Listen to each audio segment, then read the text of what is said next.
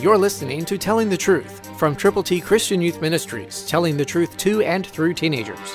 Here is Triple T founder George Dooms. Believe on the Lord Jesus Christ. God's Word has very, very special information for us, and we can follow what God teaches us to do if we will listen to the Word of God. Proverbs 11:14, New King James says, "Where there is no counsel, the people fall. But in the multitude of counselors, there is safety." Surround yourself with people who can give wise counsel.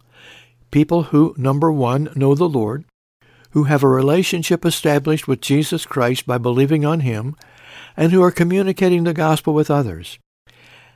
Have people who are people of the Word as your counselors, those who read the Word of God and follow it, and then listen carefully, not to one or two, but several. A multitude means lots. And so surround yourself with the right people who will give the guidance you need. Start with a pastor of a local Bible-believing church, and then other Christian leaders, and watch God help you grow. Where there is no counsel, the people fall, but in the multitude of counselors, there is safety. That's what God's Word says. Believe it, put it into effect, and allow the Lord to make you usable in big ways. Christ through you can change the world.